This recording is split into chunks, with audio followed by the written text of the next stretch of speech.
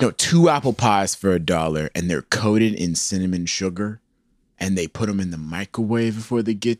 So you get yourself a big Buford and a large fry with a couple apple pies and a Dr. Pepper, bro. Welcome to heaven. Welcome to heaven, and its name is diabetes. Welcome to heaven sooner.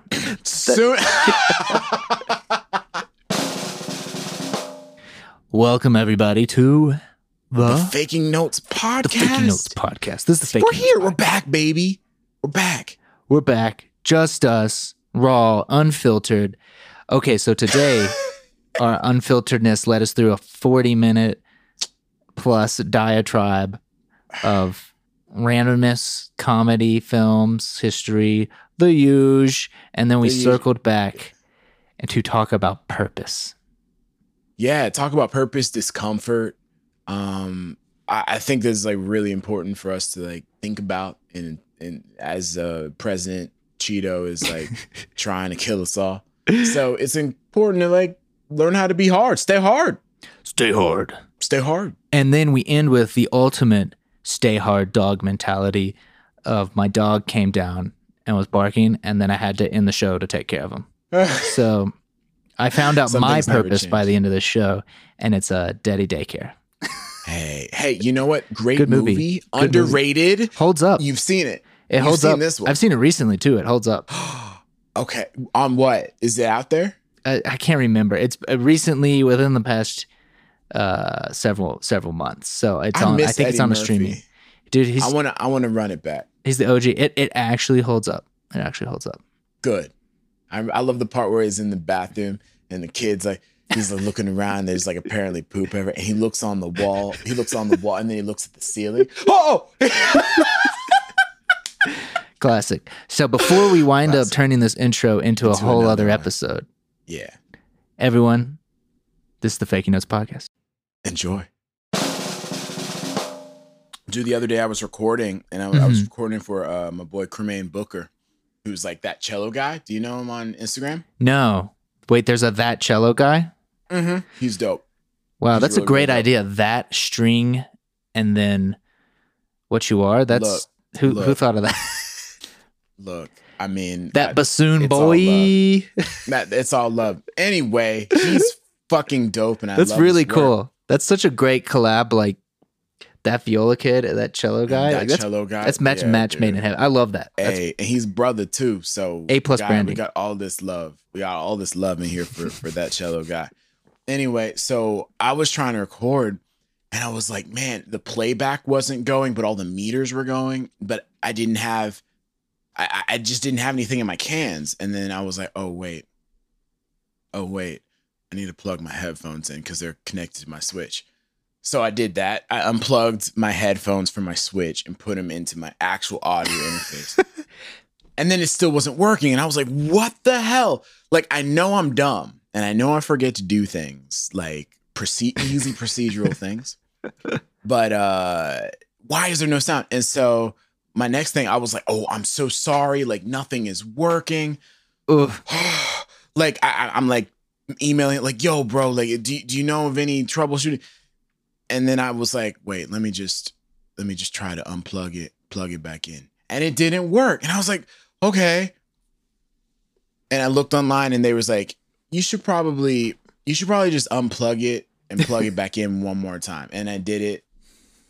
And it took the third time. And on the third time of unplugging it and plugging it back in, it worked perfectly. And I was so angry because I was like,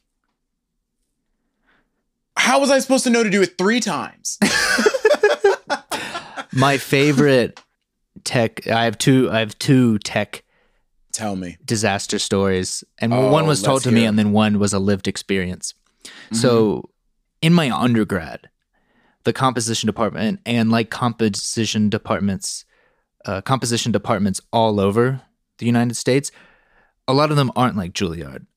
A lot of them are more experimental, a lot of focusing on electronics, electroacoustic pieces, so contact microphones on an instrument, some processing, and that's like a max MSP, a lot of what's driving new music and pushing possibilities and the interaction between an acoustic instrument and electronics.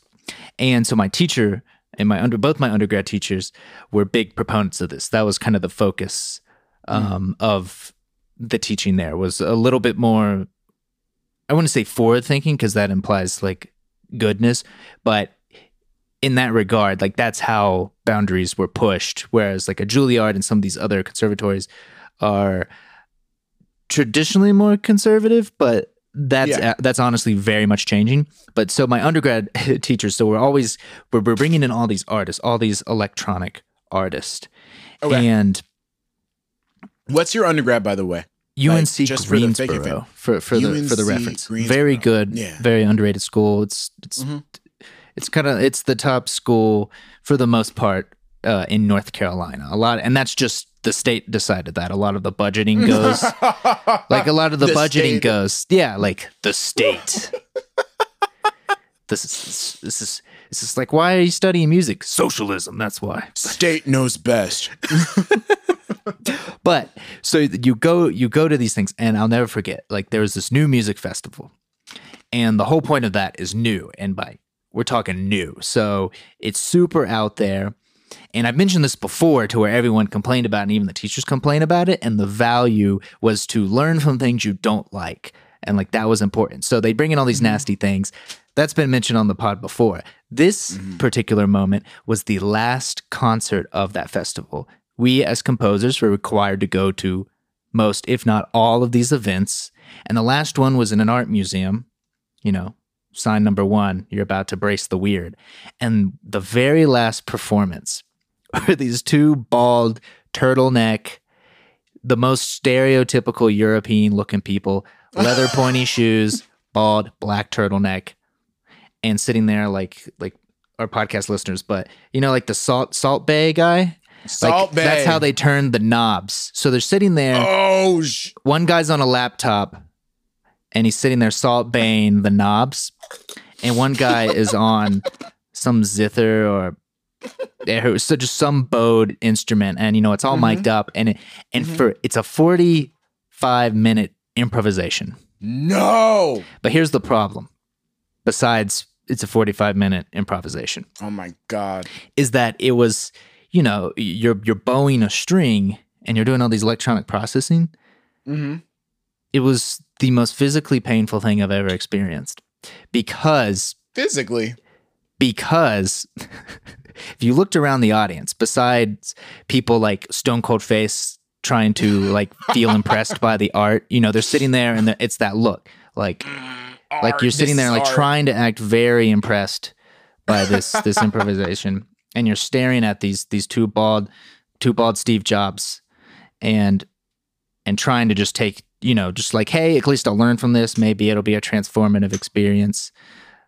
But if you look around, all people were like covering their ears and like leaning forward and paling down. And so you think, oh, maybe they don't know what's going on, or they're not enjoying this. They're bored. No, they didn't filter anything properly. So there was this loud screeching. All of the loud screeching was amplified and getting blasted out. And I just assume that all that frequency was lost on the older people. So they're sitting there having a good time, and these guys are dog whistling. all the young people. So I'm sitting there, I'm just like, for 45 minutes. And I'm sitting beside the professors. And so I'll never forget that, just the sheer anguish. I've been physically harmed. You were a part of that group. I was physically harmed physically by this assaulted. music. And so they had a big talk. We had that discussion, and they told us about like, you need to be open-minded and like learning from things you don't like, which I very much agree, and just experiencing things is valuable. But the problem is, I don't think they understood that part of the issue was that we were exposed to things that are illegal, considered illegal by the Geneva Convention. And we were forced to do it in a museum. Oh, hey, that's so interesting, bro. Because what about the mosquito tone, right? To keep teens from loitering? If it's against the Geneva Convention, is there a statute for municipal use? There's something about decibel levels because, well, there's got to be something about range. I don't know. But there's also something about decibels because everyone's been posting like police departments trying to like take care of rioters with that huge like sound wave things. And I was like, sound cannons. Yeah. I was like, dude, if you just want to scare away people with sound, just, play my music. Bro, check out my mixtape. And then like the crowd clears. Just find a random SoundCloud rapper. These beats are fire. Just terrible. Oh but like there is something illegal about that. And we've just kind of like established that we can't do that. But, we're America, we skirt the laws. Skirt. That's why we have tear gas, which is actual chemical warfare, which was, a Geneva Convention. Classic. Tenet instituted after World War I. So that's interesting. Geneva. It's okay for civilians. Geneva, I hardly knew her. But I mean, she was fire in bed. She was fire. Straight up. Geneva. Shout out. Hey, on that note, welcome everybody to the Faking Notes podcast. Faking Notes podcast. Yeah, we're back at it. 10 minutes in. 10 minutes in. We're introducing you once again to our weekly show where we talk about possibly two buttholes. I don't think we're going to do it today. Oh, a reprise of the two buttholes? Of the fistula. Do you want to bring that back? I wasn't prepared to bring back fistula, but we're probably close to the 1 year the 1 year anniversary of fistula. And so it was a pivotal moment in the podcast where it's the first time we heard third person connection referrals that people were listening to the podcast. So I go down to meet my future and awesome boss at the company I now work to talk about potentially working there. And we're in the elevator riding down, and he informs me, it's just like, oh, by the way, like the last thing we end the conversation on is, oh, by the way, so-and-so, one of our mutual friends, was listening to the pod, and he heard y'all like talking about fistulas and like two buttholes. And so a fistula, for context, is basically an opening and where like in your body between two organs, just things can go where things shouldn't go, fluids. And that can be, typically it's in the intestines and you're having an issue like that, but there is such thing as specifically anal fistula. So I want to set the record straight that not all fistulas are created equal. Some don't have the added benefits. Some you aren't lucky enough to have two buttholes, but this particular America. Yeah. Fistulas are like America. Two not worlds all created equal. Two buttholes. And each one has a very different experience. Yeah. It's all dealing with the same shit, but it has to process it in a very different way. Oh my God, that is the greatest metaphor ever. Trevor, man, we need to keep you. Are you caffeinated, bro?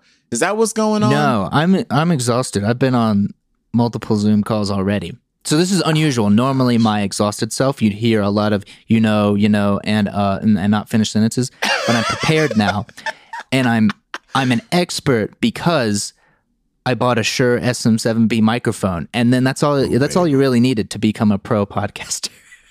It boosted your confidence, right? You were like, you know what? We gonna spit these bars uninterrupted, okay? Casper mattress. It's like a mattress, but dead. I don't know. Boo. Boo, motherfucker. Boo. How are you, bro? Dude, I miss you. Okay? It's been a while since we've had our rambly pods. Dude, and he's got I love Chipotle. these rambly pods. I got the Chipotle. I miss Chipotle. I miss our bonding time. Guac is extra, bro. Dude. And I miss constant, need to go to the bathroom post Chipotle. I've tried it. I had to take a break. I've consumed so much Chipotle in my life. And it was all in the later stages. I didn't have Chipotle till I was done with college. Oh, yeah. What was your college food?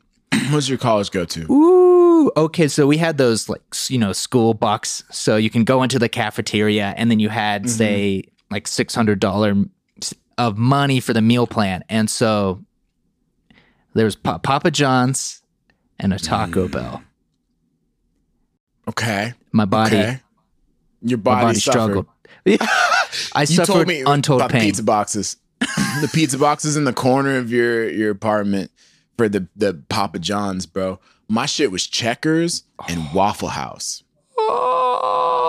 4 a.m. Checkers runs because you get those apple pies for $1. No, 2 apple pies for $1, and they're coated in cinnamon sugar, and they put them in the microwave before they get. So you get yourself a big Buford and a large fry with a couple apple pies and a Dr. Pepper, bro. Welcome to heaven. Welcome to heaven, and its name is diabetes. Welcome to heaven sooner. Soon. That should be their motto. It's like Jesus, want to meet him, you know. Especially in the South, man. Straight up. Jesus is king. Can you still drink sweet tea? Or were you ever into it? I never was a sweet tea. I was never a sweet tea dude because I just saw how they prepared it and it seemed so absurd. That's what did it for me, was seeing it made. I drank it my whole life because for those who aren't in the South, sweet tea is liquid sugar. Sweet tea. Think of that healthy black tea and then cover it in sugar. Mm-hmm. But more specifically, just for context, so it's handed out like water is. Mm-hmm. A lot of places provide sweet tea for free. Soda's not free. Mm-hmm. Coffee's not free. Water and sweet tea are. And so I would never question these things as a young adolescent. Me neither. Because it's delicious and it's normal. Free. Yeah, and it's free. Everyone has it, but here's the problem. So let's say almost done with high school. I'm at some function, who knows what it is, and I have to make sweet tea. And so it's, those typical like silver Lipton things you see, they dump it in, and it's just the big old jug with the squeegee at the bottom. The usual. Yeah. And so we're making this thing, and it's just a bunch of tea bags, just straight up typical Lipton tea bags.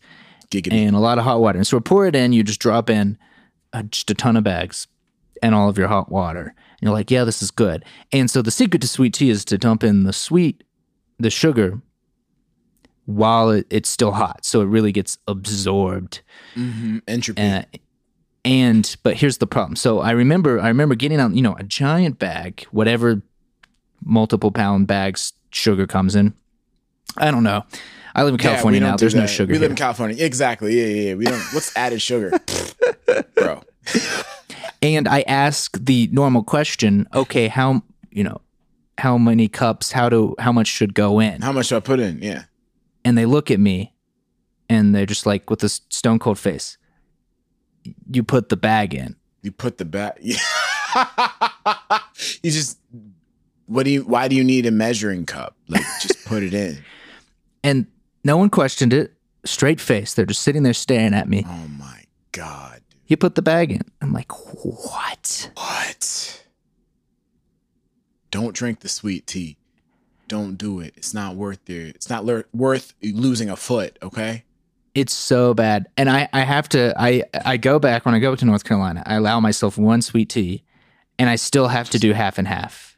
Like, I ask them. And it's like you're committing a crime right in front of them when you ask them to water down your sweet tea. I've seen families be broken up for less, but diluting the sweet tea is a cardinal sin. You know what got me through though, bro? And I don't think it's any better because they still use sweet tea. I kind of did a variation. Arnold Palmer's. That was my shit, dude. Get the lemonade, that's sugary and delicious. Mix it with the tea. So, but if you'd make your own, right? I would get the unsweetened, like iced tea. There you go. So you can survive. Well, the lemonade helps compensate. The lemonade has all the sugar you're ever going to need for the day. Okay. And so lemonade is one of those things that I'm never going to give up. We got this tree out front, Trevor. We haven't had you over for alcohol or any beverages, but I have this idea in my head, maybe like a month or so, when these things are fully mature and we get some more limes, I'm going to make some limeade. Make some fresh limeade from this tree. Okay? And so when we start having guests, that's what we do, man. I'm going to give them some microgreens, some radish microgreens. Health them up. And fuck them up with some sugary limeade. And they're A drip bag. I'm just going to set them down in a chair. It's going to be like Inception. They're going to get knocked out for hours. That's okay. Mindy and I were talking about growing our own teacher plant, bro. So that might be something we do. Bro, like you have your own little strain. It's California. You have your own strain. You have some friends over. You're like, hey, do you want to go outside and like, smoke some my weed? And you'd be like, oh, cool. Like, where'd you get it? And then you walk out and just the plant's right there. This is my baby girl, Stacy. She's going to be serving you today. And I hope she takes you on a wonderful trip. Yeah, you have to brand your tree. You got to come up with your specific. I'll figure it out. I'm trying to learn how to grow microgreens hydroponically.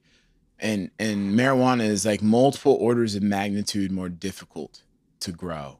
I assume. So, yeah. But now you don't have to hide it, right? Like, what are the laws now? Or just no one cares? I'm looking into it. I think if you have there's like a certain number of plants you can have for recreational use that you grow, but you can't have like a grow house in your garage. Like that, I don't think that's legal. Although, people do that. Yeah. You can't be Seth Rogen. I don't have a garage though. Keep Seth. Oh boy. I shout out to Seth Rogen though. He some of his work really resonates with me, man. And he's doing God's work now. He seems to be like a very good, genuine person, as far as I can tell. Like he's of course he is, but he's amazing at Twitter because people will text him stuff, and he'll just reply like, "Oh, fuck you," just like that's it. Jonah Hill too is another dude, especially in hip hop culture, that like really surprised me. And those two are related, and because of Seth Rogen, that's a big part of why Jonah Hill is who he is.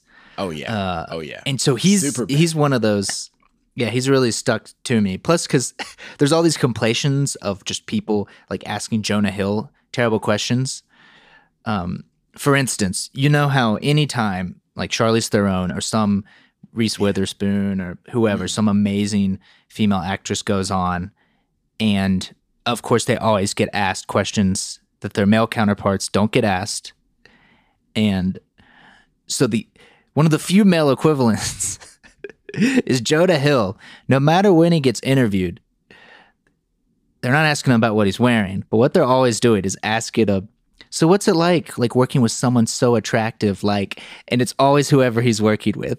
He's all, and so there's all these compilations, it's playing The Sound of Silence, and it's just slowly zooming in on Jonah Hill's just like face of disappointment that he continually has to get asked about his weight or the attractiveness of whoever else is starring in the movie. 21 Jump Street. So what's it like working with a sex god Channing Tatum? Yeah. It's like being a human piece of blubber and like working beside Channing fucking Tatum, Magic Mike. Well, let me tell you, I will tell you, like, their chemistry on camera is so surprising to me. I love 21 and 22 Jump Street. Like, I didn't go into them thinking I'd love them, but 21 Jump Street, in my opinion, is one of my favorite comedies. Like, I have not that came out in the last couple decades. What? Trevor Bumgarner. What?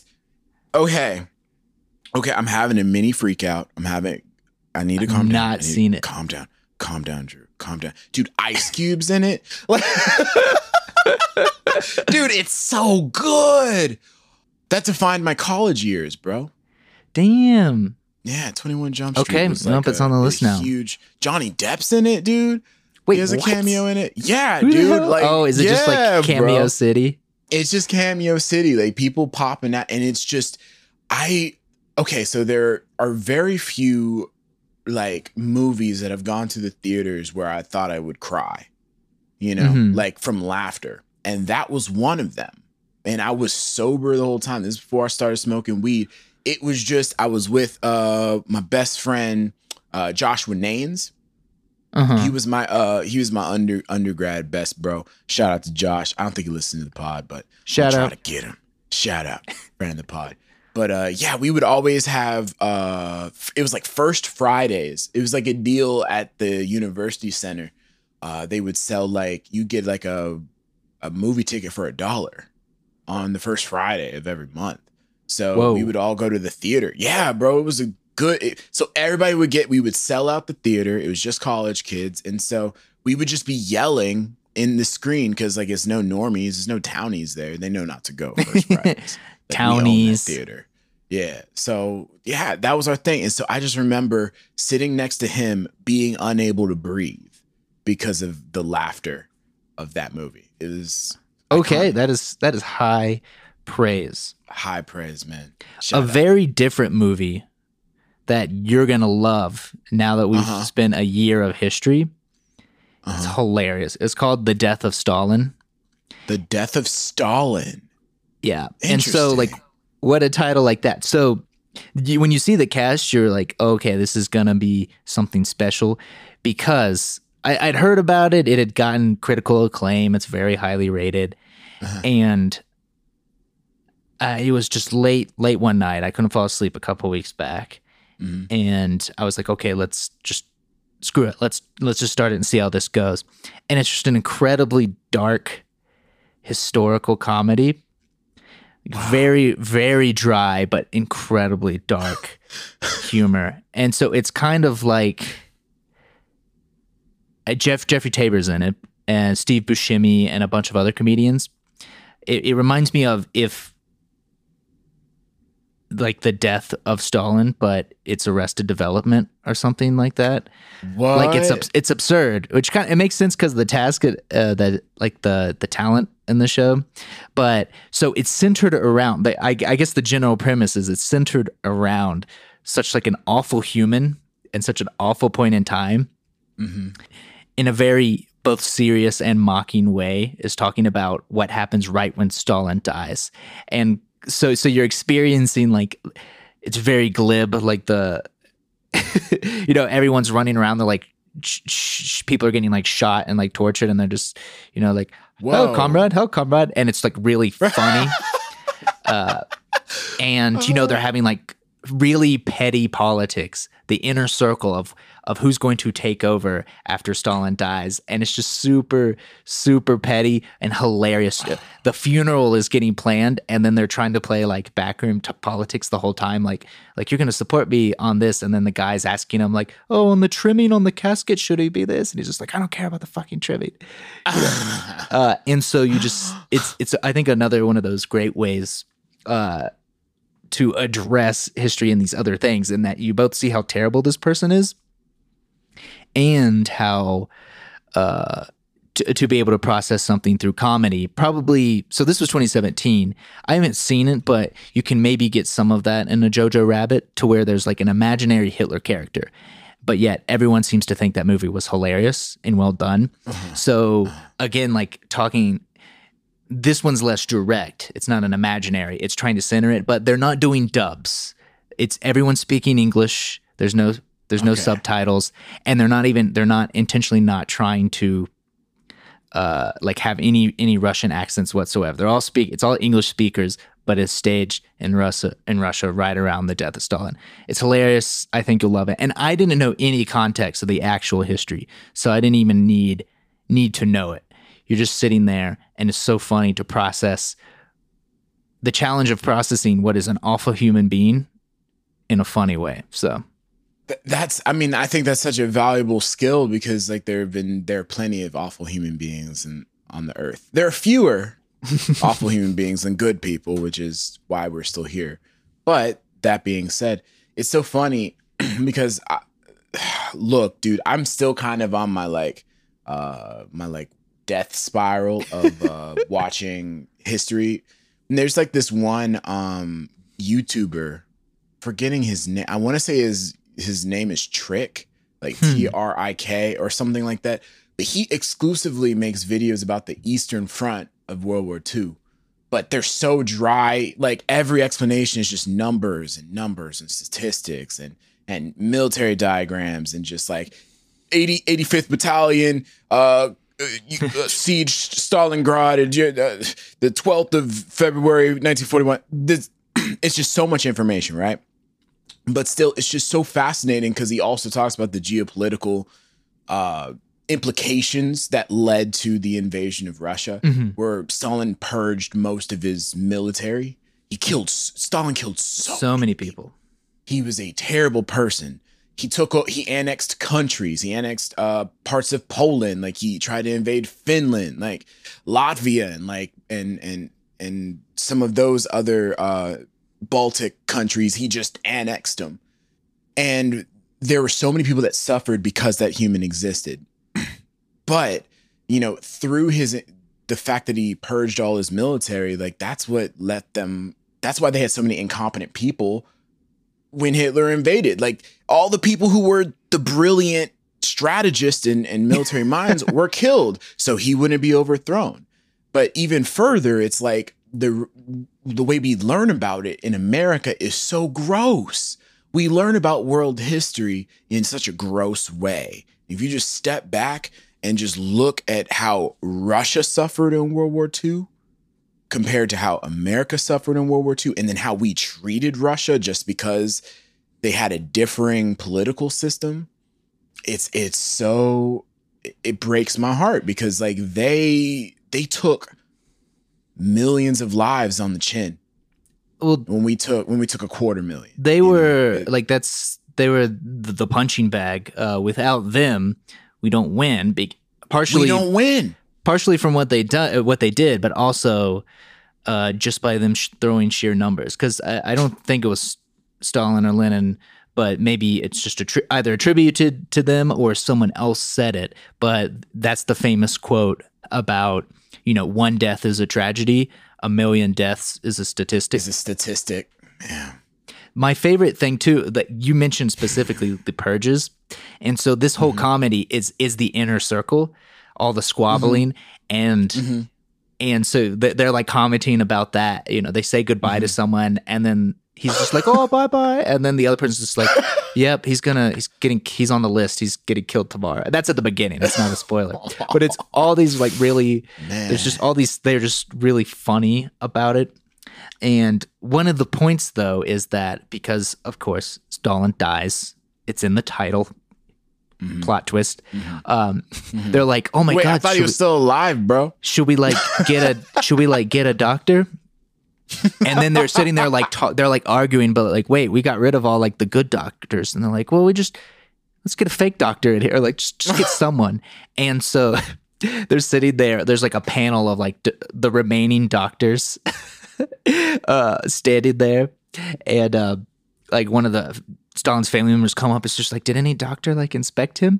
And they're pointing, and it's just like, how old are you? Like this like little kid with like a clipboard, and there's all these other doctors standing there. Just they're like asking the questions. They clearly don't know what's going on. Like they got rid of everyone competent. So what you mentioned too about the kind of the grossness of history, and that we kind of we're wrong on both spectrums, and in that. We undersold how evil a lot of these things were when it benefited us, and we oversold how smart and competent a lot of these things were, because we needed to you both needed to dehumanize an enemy, but also build them up as a credible enemy in order to make it special. Like the villain, he's evil, he's an idiot, but also they're super geniuses and tough, and we need to strike them down. And so just like with Stalin purging people, purging intellect, we've spoke about this before, the Dan Carlin episode kind of comparing World War I Germany versus World War II, like the differences in that. And one of the biggest differences is that Germany's World War I army was a much better army, and that chain of command was based on skill and knowledge. And then the same with Hitler. It was, were you nice to him? Did he like you? Did you say what he wanted to hear? Does that sound familiar? Oh, wait a minute. Wait, Dr. Fauci is differing my opinions. We need to make sure we do opposition research on the leading infectious disease expert during a pandemic. Let's do that. The problem with watching the death of Stalin is it was like this is a too soon moment for America. because I'm watching there and they're being funny about the idiocy and like the petty things people argue about and how important those roles are. When you just, the more and more you find out about what's going on inside the current White House, the stupider and more unbearable it is. You can just tell it's to coy favor with dear Cheeto, and that's it. And when you leave, suddenly they're awful. It's time for a book deal. I don't even know him. I don't even know. The name doesn't. I don't recall that name. I don't know this guy. I don't know. Never really heard of him. But okay, so we are a music podcast. Yeah. I just realized. Have you been making music, Trevor? I'll segue through I'll wrap up my Death of Stalin about music. Yeah. The reason why it's neat is the whole score is just classical music. 2, it opens up with a big scene. The whole opening is the ending and the ending of a classical music concert, a concerto. The pianist is sitting there. And it's really neat because the guys are in the booth and they get a call. It's Stalin. It's Comrade Stalin. And they're like, oh my God, they're panicking because it's life or death. Stalin called. And Stalin's like, Stalin would like to hear a recording of tonight's performance. And the guys in the booth are sitting around like, wait, did you press record? They're like, no. And so the audience has tried to leave. And again, this isn't spoilers. It's all at the beginning. The orchestra's leaving. They're clapping. And the guy runs out. He's like, wait. Because he's going to get killed. And so they people are trying to leave. So some people stay. And they're like, so, what we're going to do? We're just going to repeat this piece. And like the pianist, the performers, are like, the conductor's like, I'm leaving. I'm not doing this. And so they bring up an old conductor. They wake him up, drag him out overnight, bring in the conductor. Sleepy, unrehearsed. The pianist hates Stalin. But they bring in homeless people on the street to sit in the audience, and they make them replay the piece so that they could get the recording to Stalin. And it's hilarious, but it was neat to see something open up with classical music. Speaking of music, some Shostakovich shit, bro. Yeah, they might have. I'm trying to think what they were playing. I would believe it. I mean, I would believe it if they were playing Shostakovich because he was around Stalin's time, and he was one of those people that even I think he wrote a piece and had KGB following him. I need to read a biography on Shostakovich. Somewhere like the Fourth Symphony, he wrote it, and then they're like, "We're gonna kill you." And so the Fifth Symphony is so famous in that,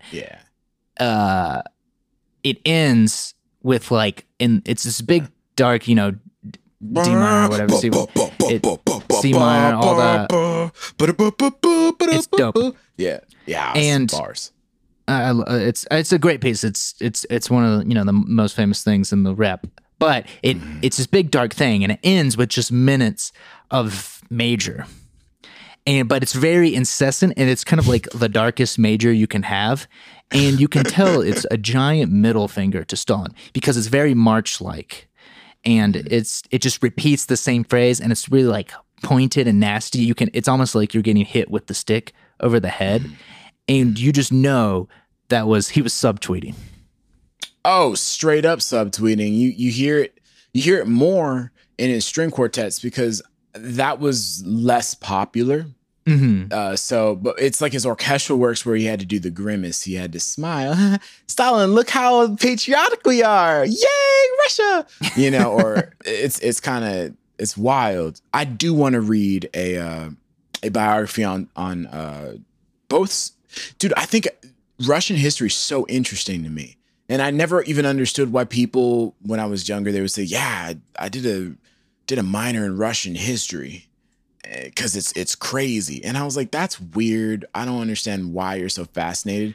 But the more I learn about it, the more I'm like, this country is crazy. This is the most bonkers history modern history that I can even imagine. These people went through the craziest stuff, and they are still tough as nails. They like to go swimming in frozen ponds. Who are these people? There's some wild toughness. Yeah. From I mean, even just our Russian friends or Eastern European friends. Shout out. Yeah.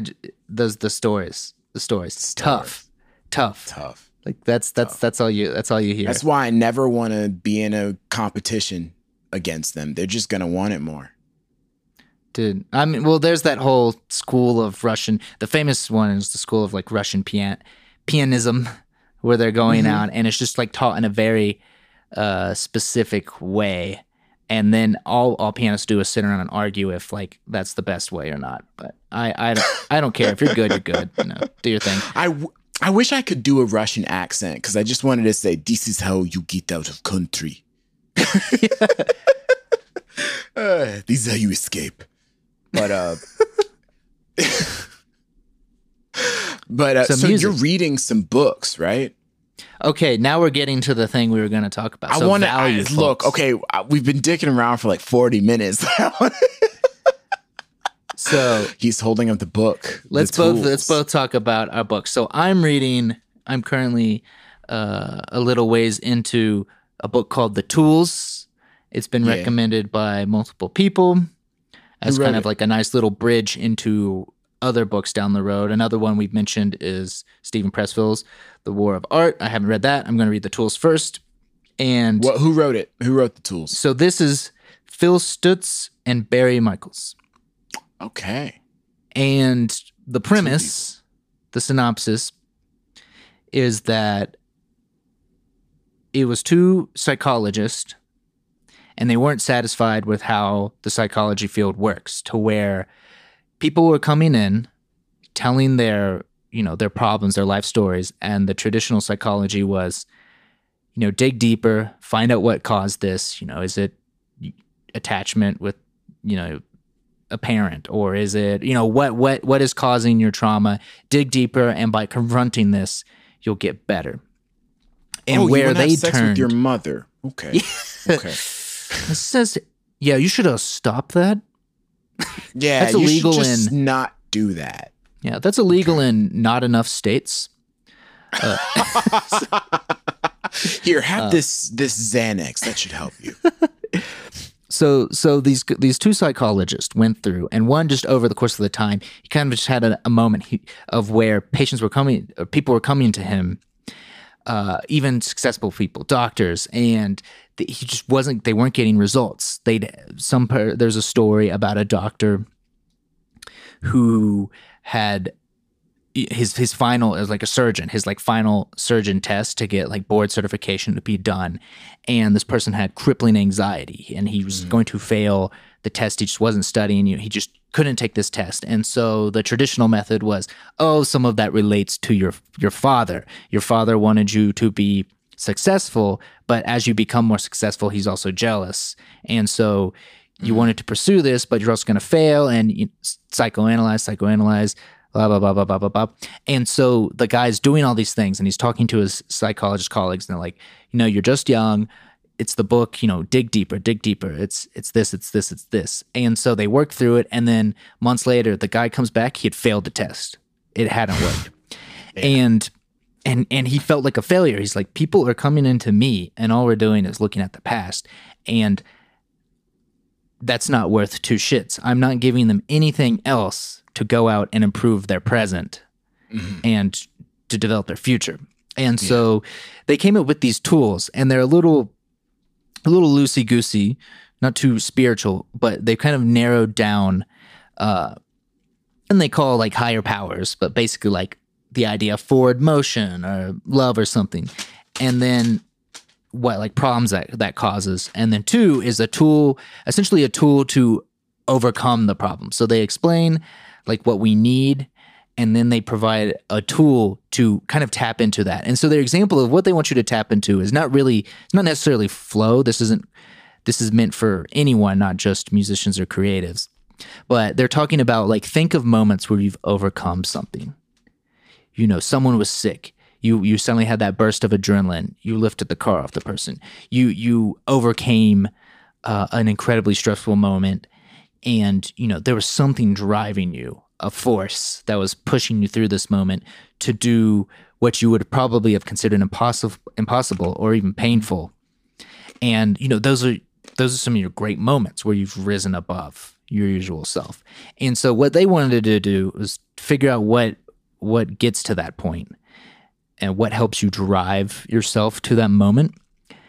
And then tools and easy ways to train yourself to access those skills and that your kind of higher power, your higher self, easier. So instead of, for the psychology side of things, instead of always looking back and trying to understand and just come to terms with your past, it was a what can you do for me system. And so this guy worked on them over time and he came up with them. So an example is the first one, and the tool is called the reversal of desire. And we mentioned Sounds it Buddhist. we mentioned it on our last podcast, but basically we stay in the comfort zone and we don't move forward with our lives because of pain. So we avoid it, we circle in there, there's the pain, we're worried about it. And so the reversal of desire is training yourself to like the pain. And if anyone has listened to anything David Goggins has ever said, this is it. Like if anyone has ever seen him running sideways on a street for 100 miles, talking about dogs and doing 1,000 pull-ups, this is really at the core of it. His Stay hard, motherfucker. Stay hard. It's like it basically wants you to train yourself to desire that discomfort, to desire that pain, and it's very simple. So I started this book before. I'd only made it this far and didn't put it into play years back. And why I'm come back to it and I've actually instilled it is I missed one key thing. So the obvious point is the book tells you is it's trying to tell you when to use the tools. And so with the reversal of desire, it's right before you're about to do something you don't want to do. You've been putting off this call. It's paying, it's doing taxes. It's whatever it is, it's practicing. And in simple looking steps. At your finances. Yeah, it's doing opening your bank account. Existing. And it wants you to go in and, kind of like just say mentally, like bring on the pain.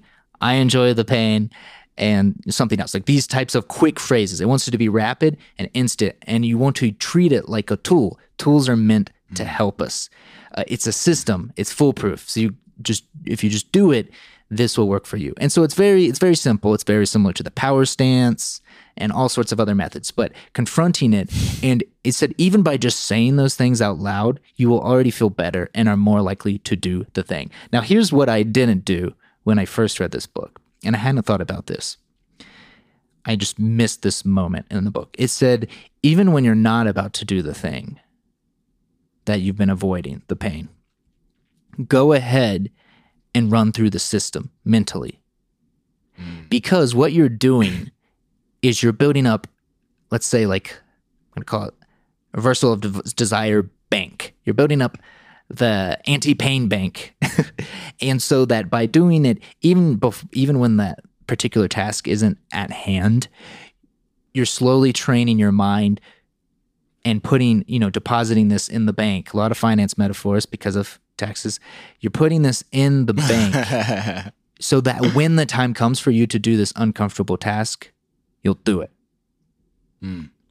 So even before going in there, putting in and investing in yourself so that you're just mentally prepared to face things. And that's what's kind of stuck with me more. When I find myself just not wanting to, I'm putting off something, I don't want to do it, or it's uncomfortable, I'm running through these types of tools. I'm hyping myself up. I'm charging towards this discomfort, and it's already helped. So what's nice about it is this book, it identifies a problem, and a lot of these are very relatable and very general. And then it just gives you a tool to face it, to try. And if you implement it, more likely than not, you're able to move forward. How's your book? Charisma on Command. That's beautiful, bro. I think Charisma on Command did a video where they were like, if you have social anxiety or if you're about to enter in an uncomfortable situation, like an audition or like a performance, getting yourself super hyped backstage. Yeah, I'm the man. Yeah, let's go. I like the pain. Like just having that sort of like. It's that. I mean, for all the lady listeners, maybe you could do it in a different way. You don't have to be so masculine or aggressive. Tribal. Yeah, no, I think of it tribally. Daniel Frankheisen is a cellist that I did a summer festival with back in 2014, right before I went to Juilliard. It was called Dakota it was like a Dakota Skidmore. Is at Skidmore College. Okay. And he was the first person who ever really kind of talked to me about the art of making coffee, because he was making coffee right in front of me.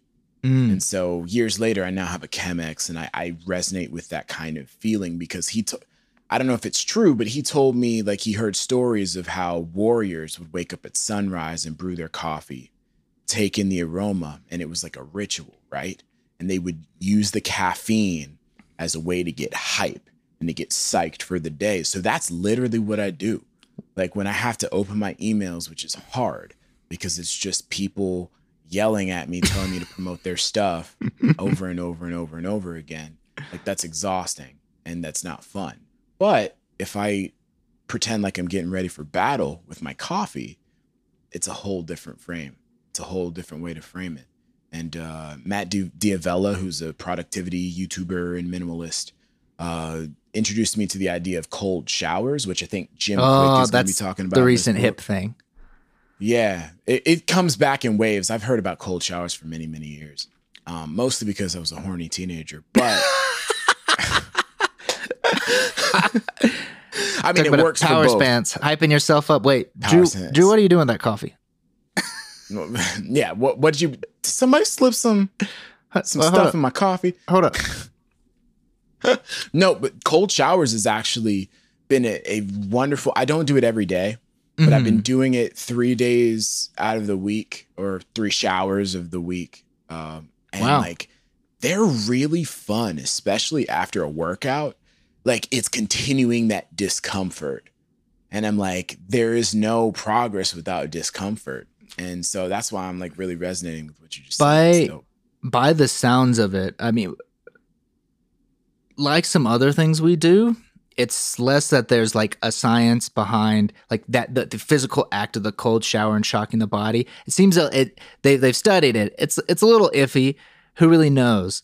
But the mental side of it, the toughness it's really one to have a system or a ritual which we know is beneficial. So it might not necessarily be the cold shower, but it's just a great example of if you can do this, it's toughness. It will make you tough. Like there's 2 famous examples. One that directly relates to what you even said.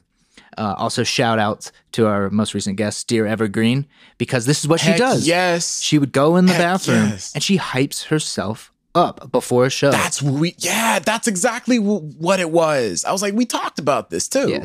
Yeah. Not even like hey, like these like famous books or whatever of not it's our guest. It's the Faking Notes podcast. So they're coming in knowledge and getting hyped up. But she mentioned that specifically. One of the most famous TED Talks, I don't know if it's still in the top 10, was, I can't recall her name, and she becomes a professor at Harvard or one of these famous things, and it's talking about imposter syndrome. And then, but specifically how she overcame is the idea of the power stance. Is before any interview, before anything important, to just go in there, stand firm, spreading the legs slightly, arms on the hips, like you're Peter Pan, and then just power stance. You're sitting there, and just like the simple act of readjusting yourself mentally. Think about smiling. Think about lowering your voice when you're speaking. There are different things you can do to assert different types of authority.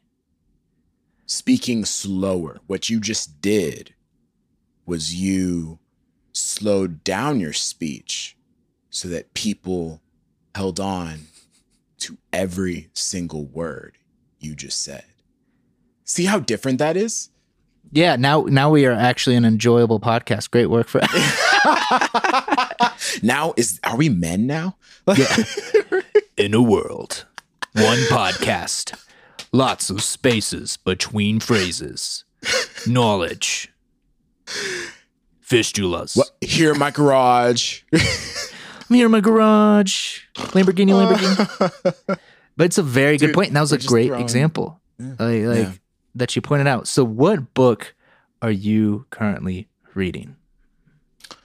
I'm reading Limitless by Jim Quick, and I've been gnawing at it for the better part of about 2.5 weeks. I'm reading a lot of different things. I'm actually talking to Winton about finances. I'm about to start investing a little bit of money just to start flexing those muscles again. I lost a lot of money in cryptocurrency a couple of years ago, and I'm just still jaded. Bro, I bought so much. I opened up my portfolio this morning. Dogecoin? No Dogecoin. I bought a bunch of Icon. I bought about 945 Icon or so at like $4.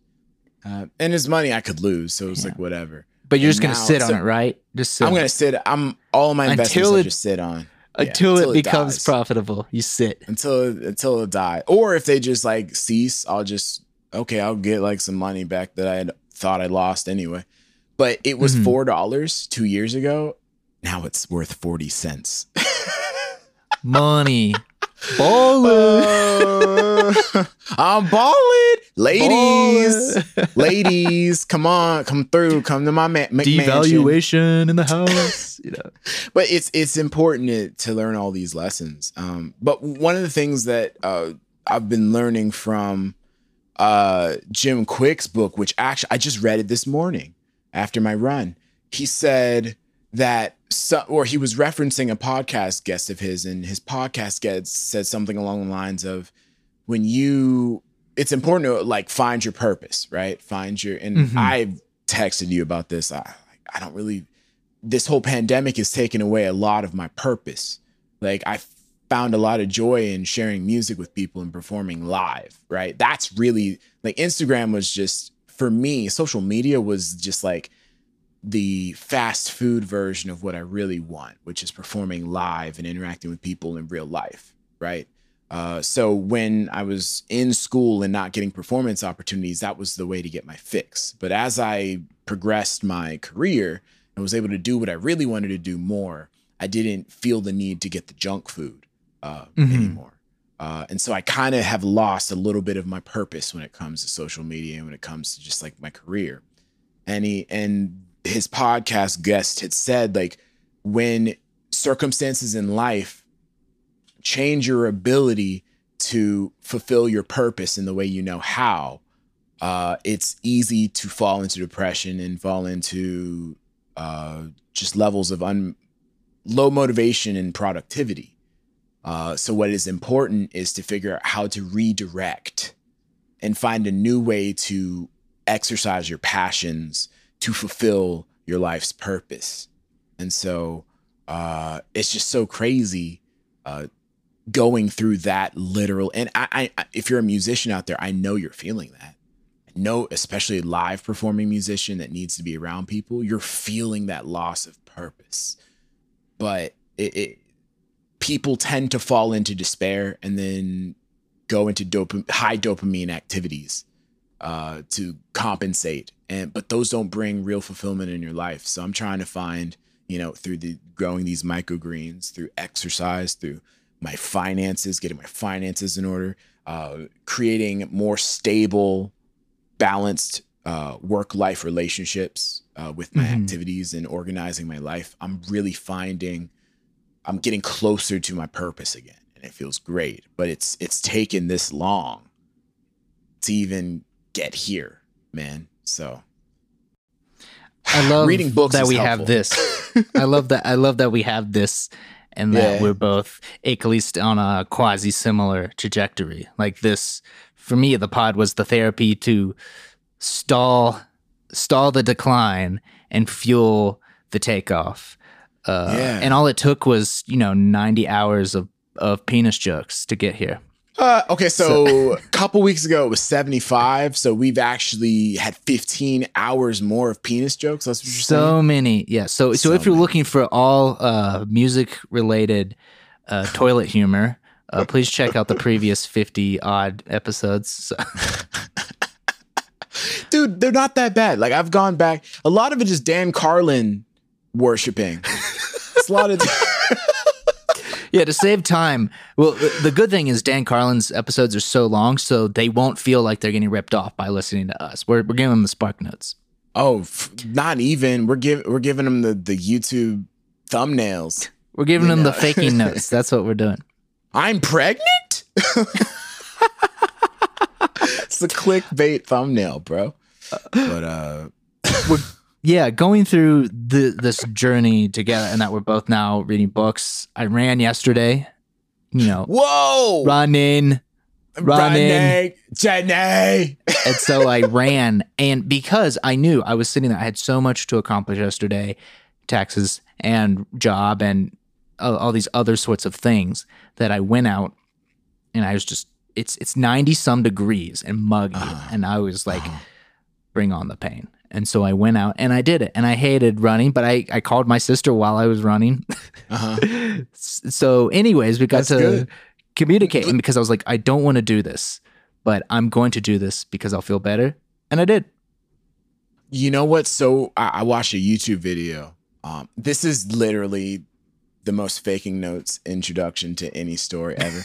I read this article. I watched this YouTube video. Heard on a podcast. So, one way to make things that are hard easier is like this idea of the dopamine detox. But what I loved about this particular video, it didn't really go into the dopamine detox. It just said procrastinate by being productive. So I love how you were like facing your taxes, and that was so painful that you were like, you know what? I'm going to run in some 90-degree heat. That's much less painful. I'm just going to sear my eyeballs closed, because that's less expensive than what I'm about to do in the tax world. But then you once you run all that anxiety out, and that's the thing, guys. Like, that's why I'm becoming such an advocate because in classical music culture, it's not really this idea of toughness and this idea of doing things that are uncomfortable outside of practicing your instrument. It's not really celebrated. Like, going out and being physical and taking your anxiety and running it ragged, so then you have nothing else to do but the thing that scares you the most, is so valuable. So valuable.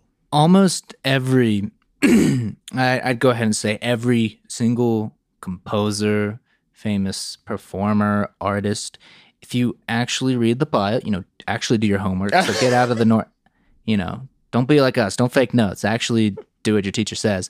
You'll notice something that kind of gets glossed over, but might be the most important part.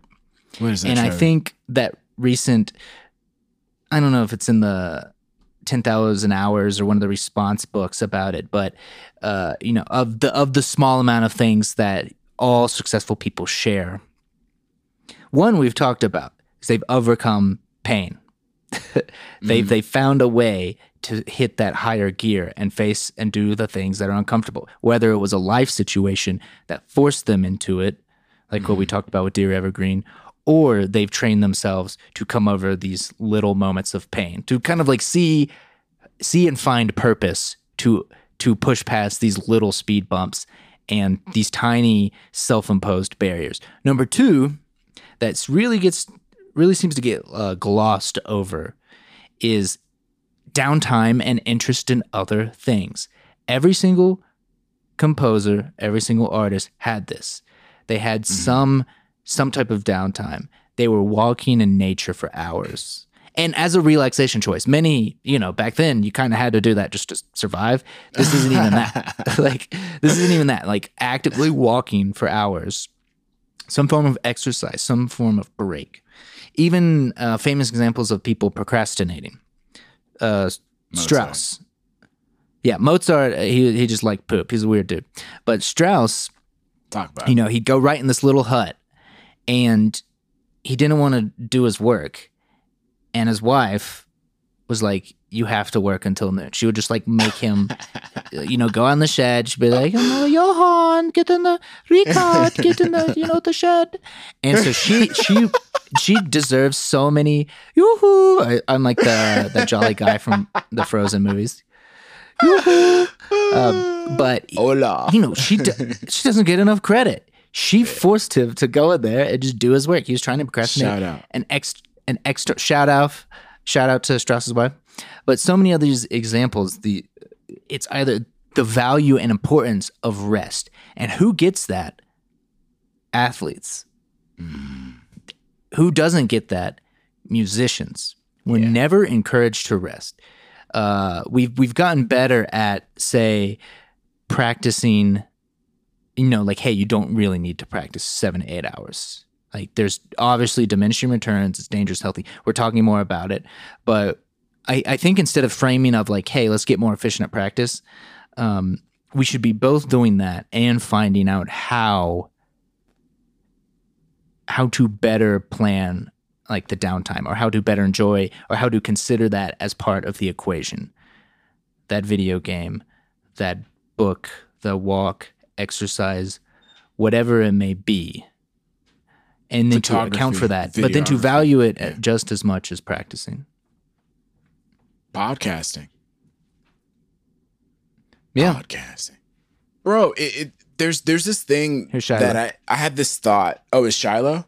Shiloh's? Uh-oh. Is he interrupting the pod? Shiloh alert. Shiloh alert. Oh. He's down here. We just closed the door. Aww. I want to see him.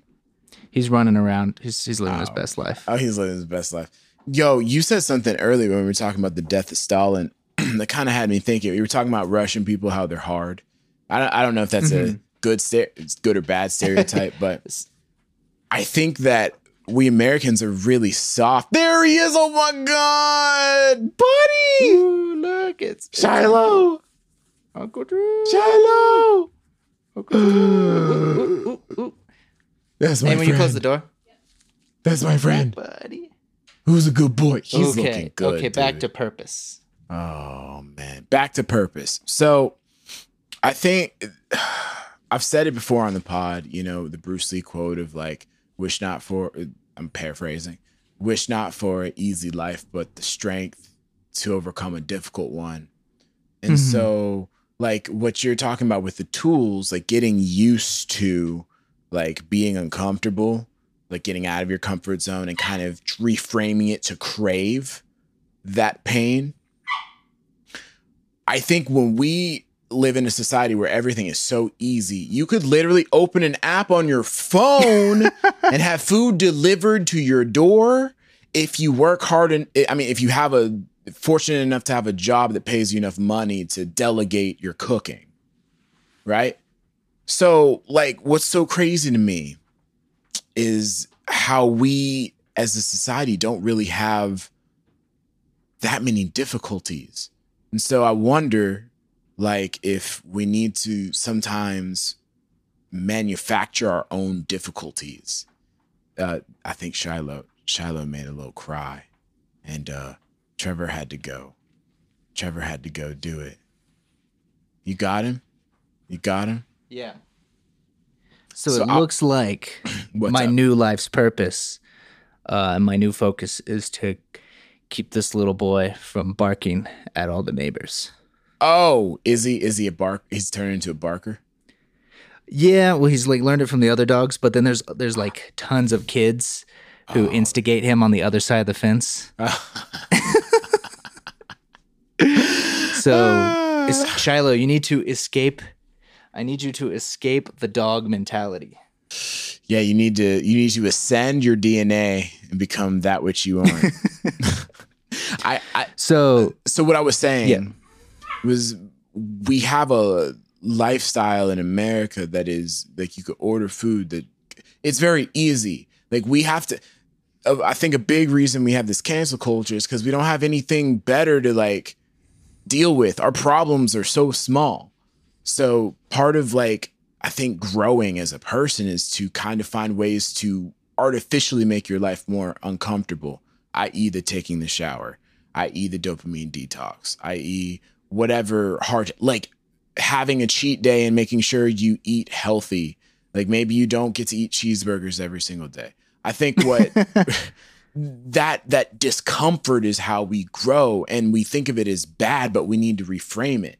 And I'm just trying to drive this home to people because, I'm teaching kids and I'm talking to kids, and a lot of them express this fear of failure and discomfort. And that bothers me because, yes, I know it's scary to fail, but that's the only way you're ever going to amount to anything, is if you are, you're never going to learn if you never make mistakes. You're never going to learn you're never going to grow muscle if you don't break down the muscular fibers through strenuous effort. You know, you're not going to get rid of inflammation if you don't sweat your balls off in a sauna, like it, or your tits off in a sauna. You know what I mean? Like, it's important to have these artificial discomforts to make sure that we remain strong, because if we don't, we turn into Wall-E. We turn into gelatinous things that we have a coronavirus that comes and disproportionately attacks and hurts people who don't have healthy habits in their life. You know what I mean? Overcoming these things. And so part of what can help you do that is that sense of higher purpose. And so I think we can dedicate even a specific episode focusing on this, maybe a bonus episode or something where we highlight, instead of 40 minutes of humor before we get to the serious stuff. But I don't know, man. I like it. It's like peanut butter and celery. You got because we're healthy here. So yeah, we're gonna cut this short because my purpose is now to keep this dog alive. And so oh man, I miss you, man. Thanks again, everyone, for listening. Thanks for listening. We want to do some listener mail. So DM us. I know, like, to the two of you listening right now, shoot us a question. What did you like from the episode? We want to start or continue to do more listener mail. I'm going to make sure that I ask on my Instagram stories before our things some questions. I think that should be a new thing we do. I just like, AMA, let's do it. It's for the pod. Let's do it. And we'll aggregate some questions and we'll make it a segment. Excellent. Well, dope. I miss you all. Miss you. We're going to connect with y'all. Send us your questions. This is another episode of Faking Notes Podcast. The Faking Notes Podcast. Peace out. Faking Peace Notes out. Podcast. Peace. Peace out. Bye.